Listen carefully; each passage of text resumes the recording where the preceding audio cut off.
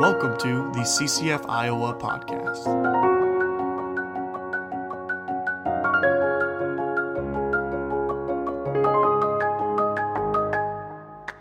We have been talking through 1 Timothy for a few weeks now, and we're beginning to see, or continuing to see, I guess maybe, how the context of Ephesus plays such a big role in what Paul chooses to share with Timothy, what he brings to light and chooses to kind of, just put in front of Timothy and say, hey, these things need to be addressed. So it really shouldn't come as any surprise that the text today, 1 Timothy chapter 4, is absolutely no different. Before we jump into the text today, let me pray for us and just ask God to reveal to us His message and His word and His truth today. God, we thank you for the opportunity to dig into your word, to discover your truth that you have laid out before us so many years before. God, I know that you aren't hiding behind some rock somewhere playing hide and go seek, but you have revealed yourself to us through your word and through your scripture. And so today, as we dig into 1 Timothy chapter 4, I just pray that we would see you and understand you and know you, and that you would just be waving your arms, shouting, here I am, here I am, here I am to us today. And that because of who you are, we would be changed and transformed, and that our lives would look differently than they did earlier today and yesterday and in weeks prior, because we're taking what we're learning today and allowing it to change how we act from here on. God, we love you and we thank you for your Son. It's in His name that we pray. Amen. All right, so as we dig in here, let's keep in mind that in Ephesus, and really in all of, the biblical world at this point, sexuality is a huge issue, and the struggle was real for everybody, including Timothy. But that's not really the only thing even happening in this. In this chapter. And so as we read verses 1 through 6, just kind of note as Paul is talking to Timothy here, that he is cautioning Timothy about people who are bringing a lowercase w word that is not the capital W word. So they're bringing a word that is not from Christ. So let's go ahead and jump in and read here. 1 Timothy chapter 4, verses 1 through 6. The Spirit clearly says that in later times some will abandon the faith and follow deceiving spirits and things taught by demons. Such teachings come through hypocritical liars whose consciences have been seared as with a hot iron. They forbid people to marry and order them to abstain from certain foods which God created to be received with thanksgiving by those who believe and who know the truth. For everything God created is good, and nothing is to be rejected if it is received with thanksgiving, because it is consecrated by the word of God and prayer. If you point these things out to the brothers, you will be a good minister of Christ Jesus, brought up in the truths of the faith and of the good teaching that you have followed. So it's not uncommon in any church situation or any Bible study situation for there to be some people who are just confused about what the truth is. They read the word and they just don't understand it. But Paul's not talking about that. Paul is talking about people who are blatantly spreading false teachings and leading people astray on purpose. I need you to hear that part. It's on purpose. I was reading through a few commentaries as I was preparing for this, and oh my goodness, every time I read and got to this section, the authors just let them have it. They were not holding anything back when it came to the chastisement and the encouragement. Might be not a harsh enough word for it, but the need for leaders and teachers to recognize the huge task and responsibility that it is to bring the word of God and to speak on God's behalf. James says it also, but that teachers of the word are going to be judged even more harshly because Our responsibility is to bring that capital T truth and lead others to that same truth. To do anything other than that would be a disgrace to the title of preacher and to the job that people with that title have. And I don't mean job as in they get paid to do that, but the job, the responsibility that they have when they have that title. So these particular people were taking things that God had set forth as good, things like marriage and certain foods, and they were telling people that they were bad or that they were ungodly. And Paul is pretty clear here that what God made for good, no man has the right to claim as anything other than good. So then Paul kind of keeps going. Verses 7 through 12 says this: have nothing to do with godless myths, sorry, that was a weird way to say that. Have nothing to do with godless myths and old wives' tales. Rather, train yourself to be godly.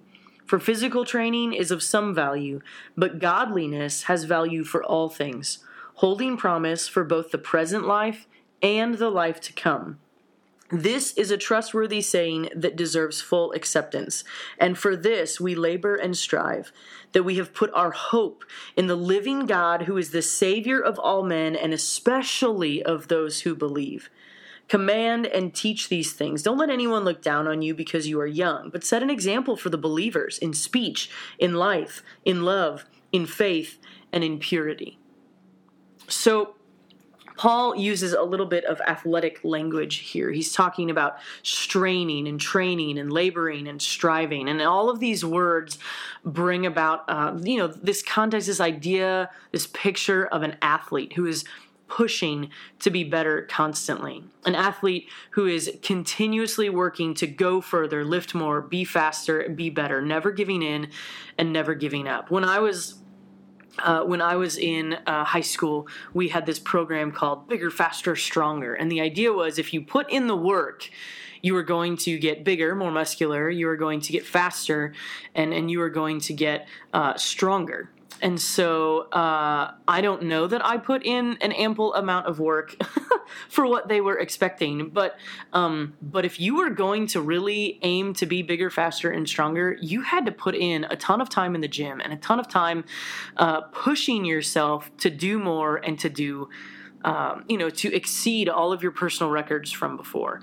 And so he's saying that's what we're supposed to be doing, always pushing in our faith and in our doctrine, which means that we have to constantly be pushing ourselves to know more, to do more, and to be more. Not just so that we can look smarter around other people or to, puff ourselves up, but because people are watching, people in the church and out of the church. And also because our goal should just be to be better for our own sake, but also for the sake of others. He talks about some key areas in speech, in life, in love, in faith, and in purity. Some versions call it in conduct instead of in life. But it's how we talk. It's how we interact with others. It's how we love ourselves and love other people. It's when bad things happen, where is our faith? And it's what does it look like to be pure, to be above reproach in the ways in which we're living. So he basically covers every single aspect of our lives and says, hey, you need to set an example in every area, which means that Timothy can't just say, well, today I talked goodly, so I don't have to worry about any of the other stuff. Nope. Paul's saying, no, it's everything. It's the whole kit and caboodle, as they used to say. It's all of it. It's speech. It's how you live. It's how you conduct yourselves in public and in private. It's your integrity. It's how you love people. It's how you choose to show the faith that you have in Christ. And it's the purity that you have in Christ. All of these words we could unpack for days and days and days to fully comprehend everything, but I think if I was going to summarize it, this verse would just say, set an example for the believers in everything that you do and everything that you think. And I feel like that would pretty much cover it. And it's a daunting task. But for those athletes who want to be professional athletes or want to get to the Olympics, that too is a daunting task. And so we have to decide, is it worth putting in the effort? Is it worth putting in the effort to be the kind of Christ follower that God is calling us to be. So let's keep reading here. 1 Timothy chapter 4, verses 13 through 16. Until I come, devote yourself to the public reading of Scripture, to preaching, and to teaching. Do not neglect your gift, which was given you through a prophetic message when the body of elders laid their hands on you. Be diligent in these matters. Give yourself wholly to them, so that everyone may see your progress. Watch your life and your doctrine closely. Persevere in them, because if you do, you will save both yourself and your hearers. So how can we make sure to do the things that Paul is insisting need to happen in verses 7 through 12? By doing what he says in verses 13 through 16. Devoting ourselves to Scripture, to preaching, to teaching, whatever that might look like. It doesn't mean you have to stand up in front of thousands of people, but it does mean that when you have an opportunity to share what God is doing, you have to take that opportunity. I was talking with a student not that long ago, and they had one of those aha moments where they were like, all I did was share what God was doing every day in my life.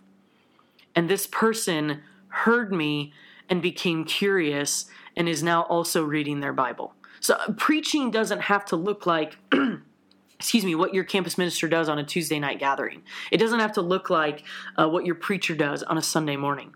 Sometimes preaching and teaching is simply bringing the gospel message to someone. And so devote yourself to that. There we go again, that idea of giving to it wholeheartedly. Be faithful to what has been given to you. And don't do any of it halfway. Do it all the way. Why? Because it matters. It matters to you, it matters to others, and it matters to the spread of the gospel.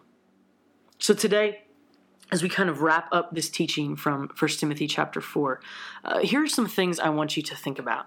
What are some ways that you need to exercise your faith?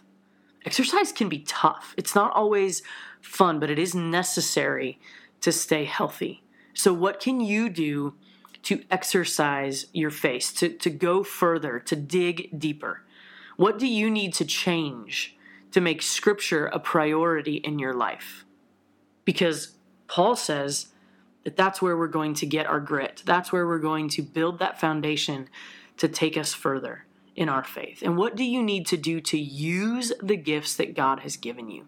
And maybe you don't even know what your gifts are. Talk to a campus minister, talk to a minister, talk to a trusted, older, mature adult in the faith, and ask them to help you discover your gifts.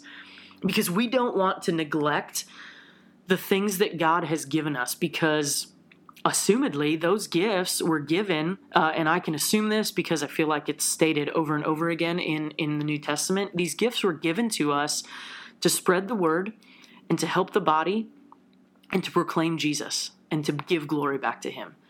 And so we don't want to neglect that. I don't want to neglect anything that is going to allow me to spread the gospel better or to bring more glory to God. I want to make sure that I'm doing that. So 3 questions. What are some ways that you need to exercise your faith? What do you need to change to make Scripture a priority in your life? And what do you need to do to use the gifts that God has given you? And then here's a challenge. Change something. Do something this week. Exercise your faith and be true to who God is and to his truth. So those are some questions to mull over. There's a challenge for you to change something up, to do something different this week that is going to exercise your faith. So thank you for listening in today. Thank you for being a part of this discussion. Let me pray for us as we close out. God, thank you so much for your word. Thank you for this challenge, this admonition that you, or admonishment, that you give to Timothy here in 1 Timothy chapter 4. God, thank you for the fact that that we get to read it, a couple thousand years later, and it is so very much still applicable to us. God, I pray that you would help us to exercise our faith, give us strength and endurance and perseverance to exercise our faith, to exercise what we know is good and right and true, and help us to spread that word in any way that we can, in the ways that you have gifted us. God, help us not to neglect our gifts, but instead help us to use them for your glory. God, help us to make your word a priority in our lives. Help us not just to think, yeah, someday I'll do that when things slow down and when I don't have as much schoolwork or I'm not hanging out with my friends as much, but instead, God, help us to allow Scripture to change and transform everything about us so that we can change our speech and our conduct and our love and our faith and our purity to look more like what you would want it to look like. God, help us to live wholly and completely for you. Thank you for this passage, and thank you for its reminders today. It's in your Son's precious and holy name that we pray. Amen. Hey, thanks for spending time with us today. If you have any questions about what you heard or any interest in learning more about CCF in Iowa, then please email us at ccf.uiowa@gmail.com, and we would love to get you connected.